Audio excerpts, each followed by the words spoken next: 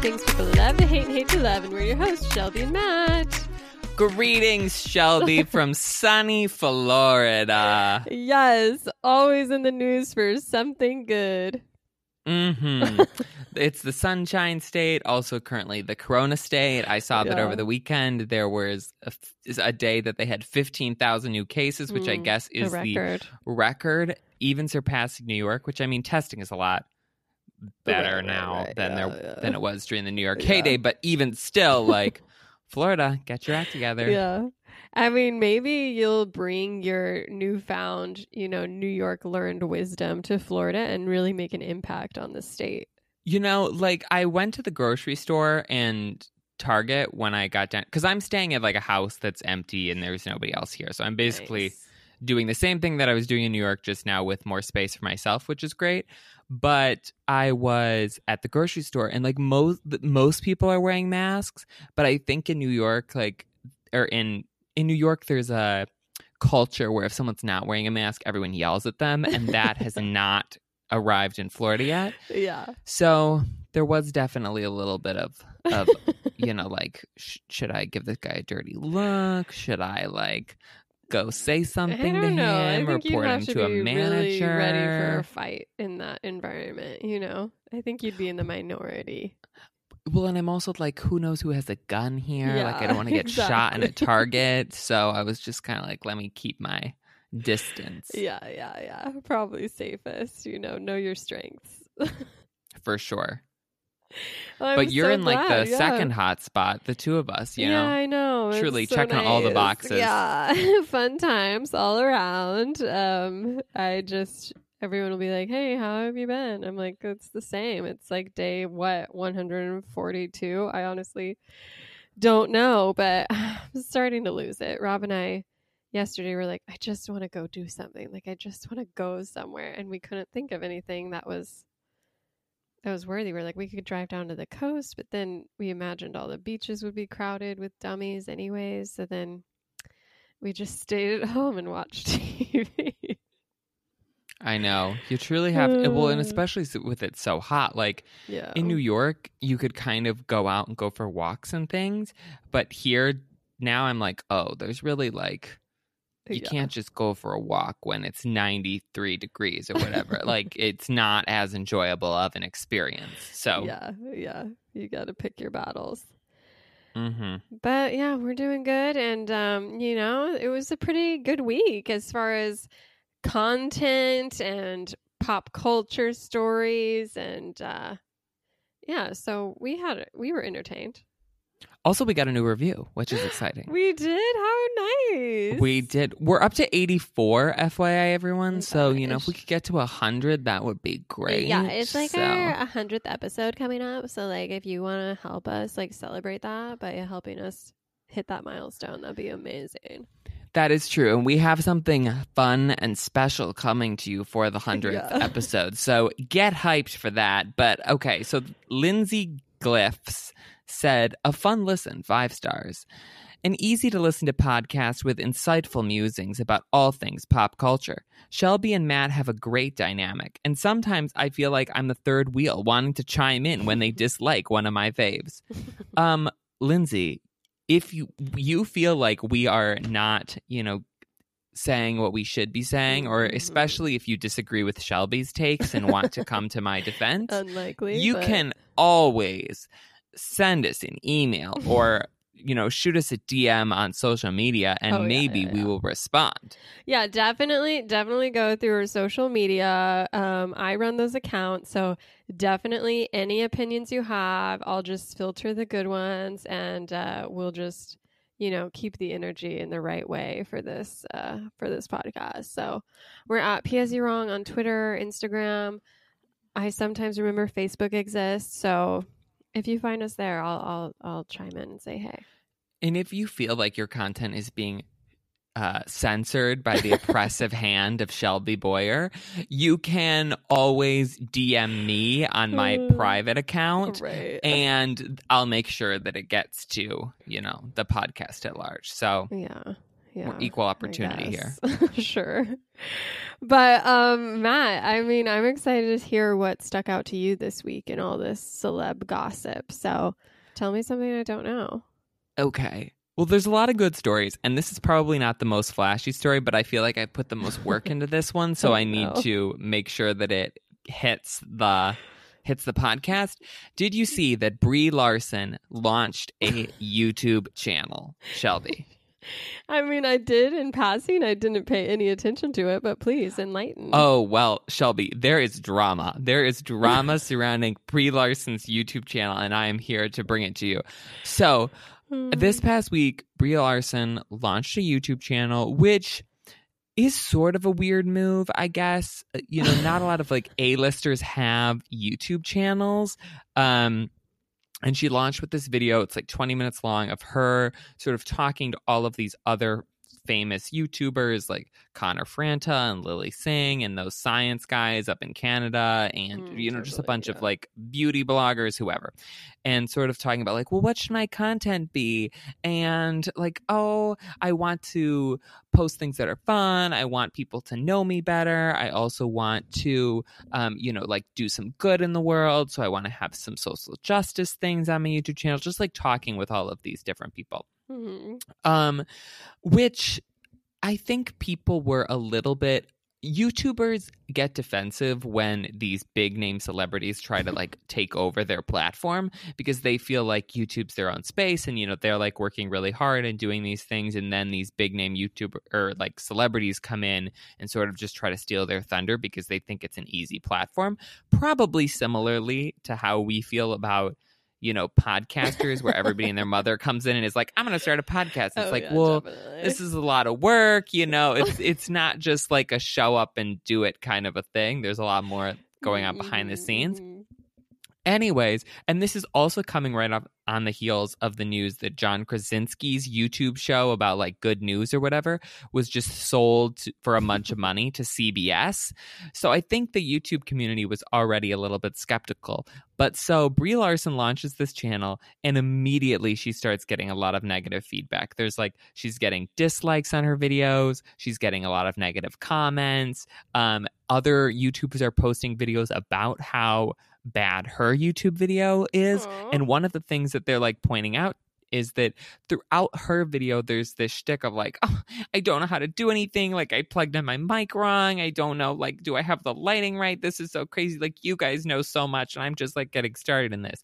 But people pointed out that her video is like professionally edited and that there is like a lighting kit that is very clearly being used in her video. So it's like, she's claiming that she's doing this by herself, but very obviously there is a lot of production behind it already. There are producers who are working on it. And also she got in touch with all of these big name YouTubers. So it's like clearly her like PR team or whatever, her agents set all of this up for her. So it's not like she's a homegrown YouTube account. It's not like Florence Pugh's cooking videos where it's clearly just like her in the kitchen doing her thing. Like this is very well produced. But so then people started realizing that some of her negative comments about her started disappearing and that she was like flagging comments that were negative as hateful. And then also that she was reporting videos that were negative about her video to YouTube as like harassment. And so then those were getting taken down. So now there's this whole kind of Brie Larson thing going on YouTube, and she hasn't posted a second video yet, which I don't know if that was originally the plan or not. But also now there's all of these videos about how I guess Brie Larson was sort of getting a reputation for being sort of like cold and I don't know, just like privileged and kind of rude, and that they thought that this YouTube channel is trying to like rehab that image to make her seem like more down to earth and friendly and less privileged, which I don't know. I sort of always liked Brie Larson, but yes, it is interesting to see all of this going on. So man, I have mixed feelings about that. I think I had seen her like a clip on Twitter. And the most hate I see Brie Larson get is from like Marvel heads who just like hate her for whatever weird sexist reason.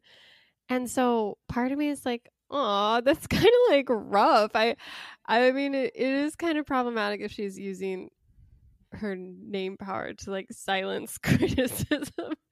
But I will say that she has been unfairly targeted by a lot of just misogynistic energy. And I wonder how much that's translating. But it sounds like a lot of it is just YouTubers who just aren't fans.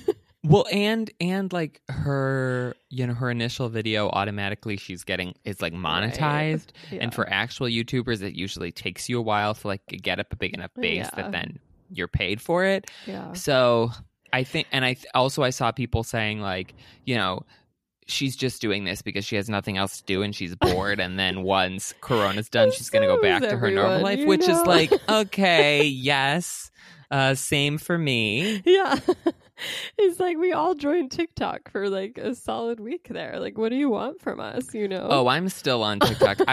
I've got when all the TikTokers, bought all of those all the tickets at the Trump rally or whatever. That sort of lured me back in, and now I've gotten rehooked. There is this woman called Paradise Bartender, and she's this Hawaiian woman who lives in Hawaii and just posts these like videos of her making random drinks, and she's so endearing and earnest, and the videos are sort of like very mellow and entrancing that I'm finding them good like therapy. I'll just sit there and watch her make like 16 different drinks in a row. Okay. And it's very strange, but TikTok is just it's there when I need it, and it's helping me in strange ways. Yeah. Well, if Brie Larson turned to YouTube for some quarantine peace and quiet, I mean, maybe that's why she hasn't come back. It's just it would be rough. Like, obviously, celebrities are privileged and pretty white women are privileged. And like, I get the criticism, but it's also like, everyone's just trying to survive. And it doesn't sound like she was trying to be fake. And I think she gets a bad rap for a lot of different reasons. And it would be tough to try and break into anything like that and just be judged off of, some celebrity status when we really don't know much about her personal life. Like, I feel like she's a pretty private person in general, but I'm sure she'll survive too. So yeah, I don't know. She's been a child actor for a while, she'll like pop up in things in just like small roles. She was in that movie Hoot, like way back when. But I feel like she really didn't become popular at all until Room. And then it was basically like Room and Captain Marvel. Like, was she in another big thing? Oh, not a big thing. I don't know. I saw her in Short Term 12 and I like loved her. Oh, yeah. She's good in that. But yeah, like, I think.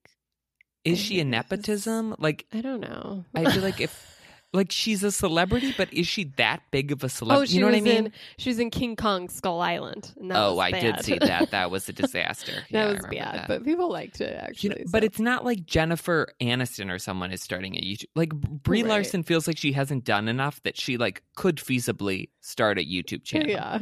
Like, Brie Larson could easily be someone who 10 years from now nobody knows who she is because her career like sort of didn't pan out, Oh, maybe. Yeah. Yeah. But speaking of careers and maybe not panning out the way they envisioned, I brought this news originally a few episodes ago, but Lady Antebellum, aka Lady A, as we talked about, a blues artist who's existed for over a decade, goes by Lady A and has gone by Lady A, and reached and vocalized how concerned she was by Lady Antebellum's move to change their name to Lady A. And it seemed like Lady Antebellum had been like, oh, we definitely want to respect this. Like, we, Black Lives Matter, hashtag, like, amplify Black voices, like, sure. But unfortunately, it took a pretty negative turn this week. I'm just going to call them Lady Antebellum for clarity's sake. But yes. Basically, the headline was that Antebellum decided to sue Lady A after all for the rights to the name, which is exactly what people were concerned they would end up doing, and which basically just throws any of this idea that they are changing their name out of the goodness of like worrying about Black people out the window. Like, it's just a very cringe, hypocritical, nasty thing to do. The headline was a little misleading because, according to the story, it wasn't so much that they were suing for like the copyright of the name. They had already trademarked the name Lady A, but they were suing Lady A because they felt she was extorting them for an insane amount of money, because the way Antebellum talks about it is that they'd reached out to Lady A and they were really insistent that they wanted to work together. Like, they didn't want to take away her name or her, branding or anything like that. And in fact, they were trying to make a collaboration and like really connect together and like help each other out. And they wanted to really help the Black community feel heard.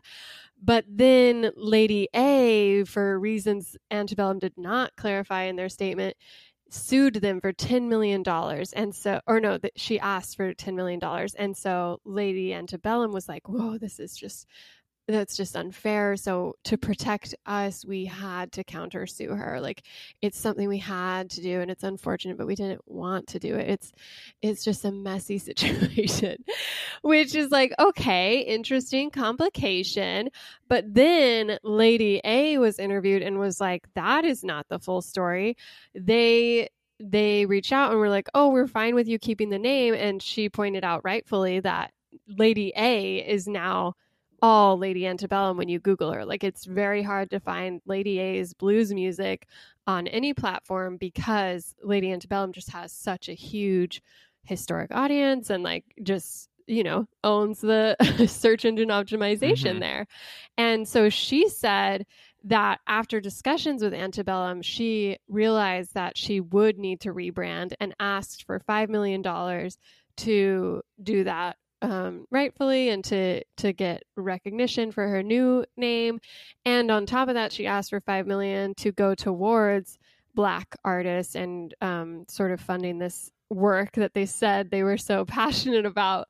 And so now it's just like a sort of a he said, she said, but most people believe Lady A in this situation because Lady Antebellum pulling this move just feels a little too on brand for someone who thought Lady Antebellum was a good name in the first place. So it's some unfortunate news, and it really just, it's just one of those things where I'm like, how are Lady Antebellum not thinking about the optics of this? Like, there's no way. Like, I'm sure $10 million is a lot for this country duo. Like, sure. But negotiate it on the down low. Like, figure it out there. Don't sue in court this blues woman who's been working. And it just, like, it's just so cringe that these, these privileged white country artists can be like, oh, well, this is our only choice. This is all we can do. We were just being extorted. Like, it's so unfair to us. We have to protect ourselves. It's like, no, you still have the power here. And it's proven in how these news articles are originally sharing the story. Well, and Lady Antebellum has said, oh, well, we copyrighted the name Lady A back in like 2010 or something. And the blues singer Lady A never approached us about this. And it's like, yeah, well, she didn't know, obviously. Like, there was no reason for her to be aware of this. So of course she didn't reach out to you. And just what you were saying about the optics, like to be changing your name to prove that you're not racist and then to turn around and extort a Black woman for money. It's like, I don't think that this is a good look for you. Well, and if they've if they trademarked the name a decade ago, it sort of implies that they knew at some point they'd have to change their name. Well, apparently it's because like fans would use it, and so like I'm sure that Taylor Swift has a bunch of random like other sort of adjacent things also copyrighted. I mean, I think a lot of brands do that just in case they ever need to do whatever. So if they want to launch like a perfume line and call it Lady A or something, like they can do that. But and I think especially it looks bad when when this news story came up, immediately everyone's thoughts were like, well, I hope they don't screw over this blues singer. And then they immediately do it like not a week later. It's just, it's so cringy. Yeah. And maybe like they're banking on A, their audience really not caring, or B, like their audience not knowing that this is going on. You know, I mean, it's like a legal matter. So maybe you're thinking, well, people listening to my stuff on Spotify aren't going to like really be paying that much attention.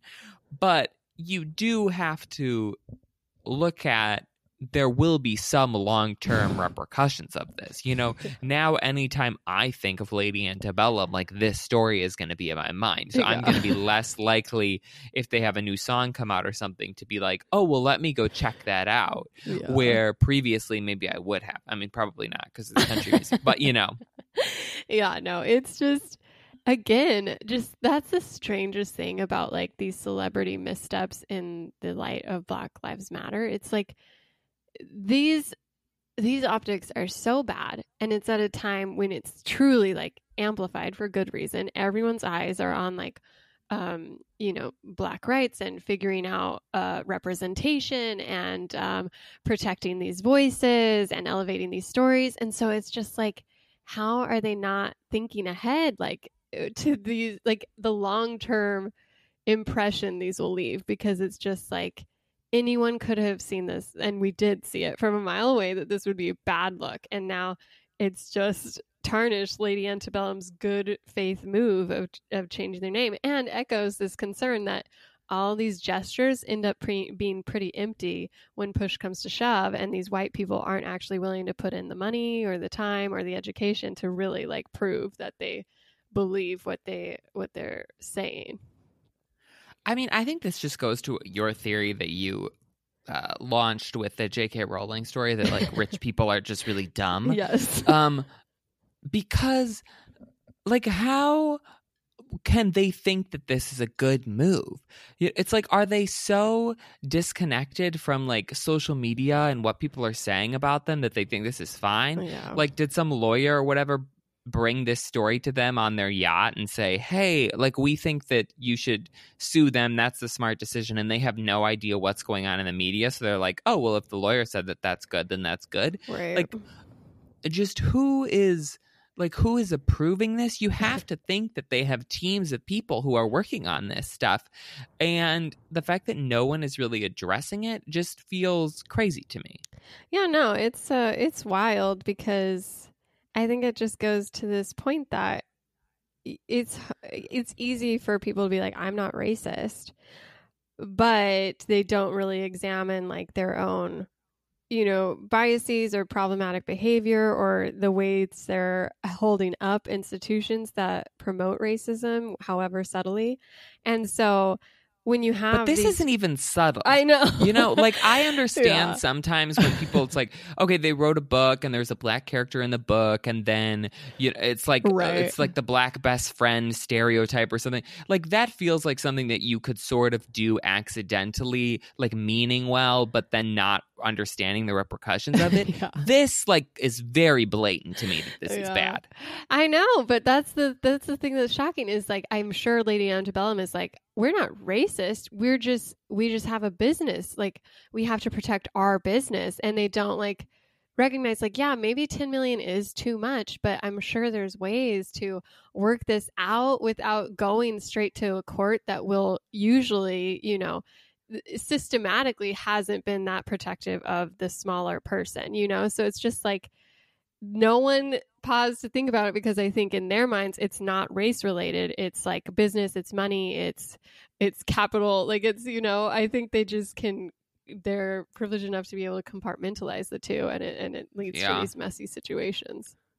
But like, they're the ones who are encroaching into her territory. I mean, maybe not technically legally because they copyrighted the name or whatever, but it's like, if she's asking for $10 million and they feel like that's too much, they can't afford that, and they can't negotiate with her for some, you know, lesser amount, then it feels like the options are, okay, we'll either keep Lady Antebellum or come up with a new name that doesn't, you know, it's like if you're changing your name already, it feels like you could come up with some other version of this that is different, you know? And you'd come out looking even smarter because you listened to the black woman who's like, actually, I've been Lady A for a while. Can you please not? And so, and plus is like, what kind of change is Lady A anyways? It's just an empty gesture and it's just looking messier and messier. So who knows how they'll come out of this, but I'm sure they'll survive, you know? That's just how these stories go. Cancel culture. Okay, another really weird story is this like Jada Pinkett Smith, Will Smith drama that's been going on. So I guess rumors like have been floating around a while that Jada Pinkett Smith a couple of years ago had an affair with this rapper August Alsina, who I had never heard of before. But he's much younger than her. He's like in his 20s. She's in her 40s. I think Will's maybe in his 50s at this point. So that she had this affair while she was married to Will Smith, because they've been married since the 90s at some point. And so I guess that this sort of like these rumors just reached a head, and Jada and Will decided they were going to sit down on Jada's like Facebook talk show, the Red Table or whatever, which we've talked about before on the show, and just sort of like hash out these rumors. And Jada ended up saying that, yes, she did have, well, she said, I got into an entanglement with August, which is like, what does that mean exactly? But that it was during some time where her and Will were sort of like on the rocks, but now they're back together stronger than ever. And that now they have converted what they call a marriage into something called a life partnership. And August said that he thought that it was like an open relationship, and that Will sort of gave him permission to have this affair with Jada, because now their marriage is some kind of like an open thing where they're like legally married and they're friends, but they can sort of like sleep with whoever they want, which is just such a strange Hollywood kind of relationship setup. And I feel like everyone watching this was just like, this is very weird, and scratching their heads about it. Yeah, I mean, it was weird because, yes, August came out with his story. Jada immediately kind of was like, that's not true. We'll never, like, sort of highlighting the emphasis on this idea that Will Smith somehow blessed this affair. But then it was like, I've heard weird rumors about Will Smith and Jada Pinkett Smith's marriage and family life forever. So I was just sort of like, yeah, this will be dead in the water. Like, it's a dumb story. Move on. But then Jada Pinkett Smith is like, yeah, I'm bringing myself to the Red Table. And it was weird to watch because Will Smith seemed very not into it. Like, he seemed very tired or just unhappy to be there. And not that he should be stoked, but it sort of made that sort of like, why are they doing this? Like, what is this accomplishing? It felt just kind of, I don't know, like messy to be witnessing this discussion in a marriage that I'm sure still has some weird feelings around it. Because yes, Will was like, we were separated at the time. It's all good. But Jada was like, no one gives me permission to have sex except me. And so it was like weird that she was still defensive and he was still like, timeline matters. And like, it was all just kind of uncomfortable. And ultimately I was just like, did we need this like honest conversation? Like, was anyone hard pressed to like really dig in on this story? Well, I think that they didn't want Jada to seem like a cheater, because Right. Will Smith's brand is very like family friendly. So, and Jada's by extension. So I think they didn't want her to seem like she was cheating Right. on him, even though she is in a way. But also at the same time, by bringing this all to light and saying, oh, well, she wasn't really cheating, it's this open relationship, then that also, I think, hurts Will Smith's brand, because, like, you know, my mom is going to be like, well, that's weird. I'm not into that. Wait, but they didn't confirm it's an open marriage, did they? Or you're saying they were worried that's where the rumor would take it? Well, no, I don't think that they like, they sort of danced around it, but in general, there's the stuff that August said was that they that Will Smith gave permission. Right. And they did have talked about how they don't call whatever the two of them have anymore a marriage, that it's now a life partnership, which is like, well, why are you changing that language? That's strange. Right. So I think it is sort of like, well, now Will and Jada are married, but they're, doing whatever they want on the side. I didn't get that vibe. I think they made it. I think the reason for the Red Table Talk was exactly to sort of squash that idea and be like, I was separated. We were broken up for all intents and purposes. We'd given permission to go do whatever we wanted. I had this affair, realized I was still wanting to work things out with Will, broke off with August, got back together with Will Smith, and now we're in this marriage that's elevated beyond all marriages. But I didn't get the vibe that implied they were like open to anything. I got a very different vibe from that. I thought when they were talking about like this elevated marriage, that it was sort of like we are now so connected as humans that it's almost like beyond the romantic sexual level. It's like into some kind of like overarching connection, and then that the two of them can sort of do whatever they want, but they're still like in love with each other in a more like spiritual sense. Curious. I'll have to do a poll on Instagram and Twitter and really get a sense for that reading. I like know somebody who is they have what's called like a platonic life partner, which is like if I had a girlfriend, but she wasn't a girlfriend, she was just like a good friend who I like lived with and did everything with, and she like came to family functions and whatever, but we just weren't romantically involved, which I was like, that's also an interesting angle. So I guess maybe this is now what Will and Jada are, something more like that. Well, we'll just have to wait and see the next time they bring themselves to the Red Table. So, oh my gosh, we are going so long today. These stories are just giving and giving and giving. We got to get to the love it or hate it. What do you got? Okay, so I hope you're not planning to bring this up. But I binge watched the new Babysitters Club on Netflix. Oh, darn. That was what I was going to talk about. You know that I love the Babysitters Club. I know. I'd seen the movie, but I never was like, I didn't read the books. I wasn't like a fan of the original. Like, I didn't know the original TV show, so I didn't have an attachment to the Babysitters Club. But my friend had been like, it's actually pretty cute. I was pretty bored, and I started watching it, and it was like so tender, and I think it reminded me of a lot of our concerns with Love, Victor, which is sort of like, who is this for? And I loved that this show like worked so well for like kids. Like, it starred children, like they looked like they were in 7th grade, and they were all like very good at what they were doing and bringing to the table. And it was like a diverse cast. They had such interesting, quirky, cute characters. And then their friendship was so sweet and believable.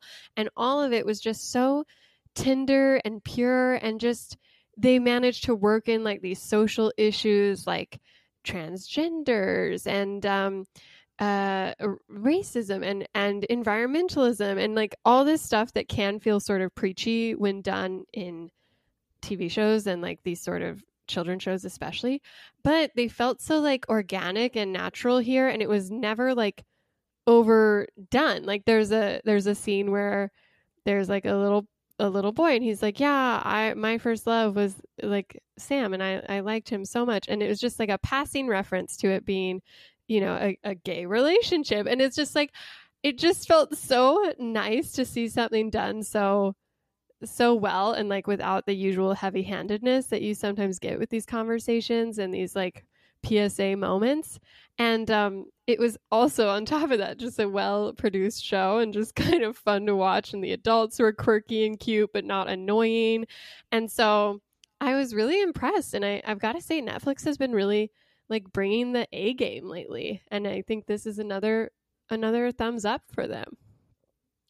Netflix, I mean, they got that big money and they're coming for it. Yeah. Also, it helps them that they're the only people who have content right now.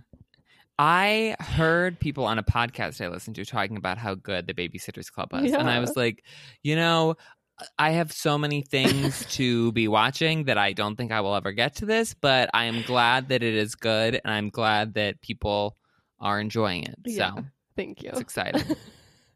Okay, what about you? So I have been watching, I just finished the new season of Search Party, which is currently on HBO Max. Did you ever watch this show? No, I haven't. I see ads, but I honestly don't know what it is. Oh my gosh, it is such a joy. So the third season's on HBO Max. The first 2 seasons aired on TBS for whatever reason, and then now it got bought by HBO Max, or it was owned by Warner Brothers, or whatever. Who knows? Who cares? So the first season is basically this group of like Brooklyn millennials who are sort of very vapid and self-absorbed and sort of like don't really have a lot going on in their life, and so they cling on to this missing person that they went to college with that they never really knew that well, but somehow or another, now that she's missing, they're like, oh, she was my best friend and I was so close to her. And so they decide they're going to, form a search party, that's the title, and figure out what happened to this girl, just because basically they don't have anything better to do. So the first season is just like a mystery, and it's so funny. It's like one of the most hilarious shows that I've seen in the past, number of years, and it just like skewers like millennial culture and like the Brooklyn type people. It's so good. And so anyways, through like a series of mishaps, season 3, which just came out, is a like courtroom drama. One of the group is accused of murder, and so it's this it's again very funny version of a court case where like one of them has this lawyer who is sort of like a fresh out of college, like a millennial lawyer who's very concerned about like what she's going to look like and speaking to the jury. And then one of them sort of like doesn't have money for a lawyer, so they get this old guy who like doesn't really know what's going on. It's just very funny, and it's great because it interwove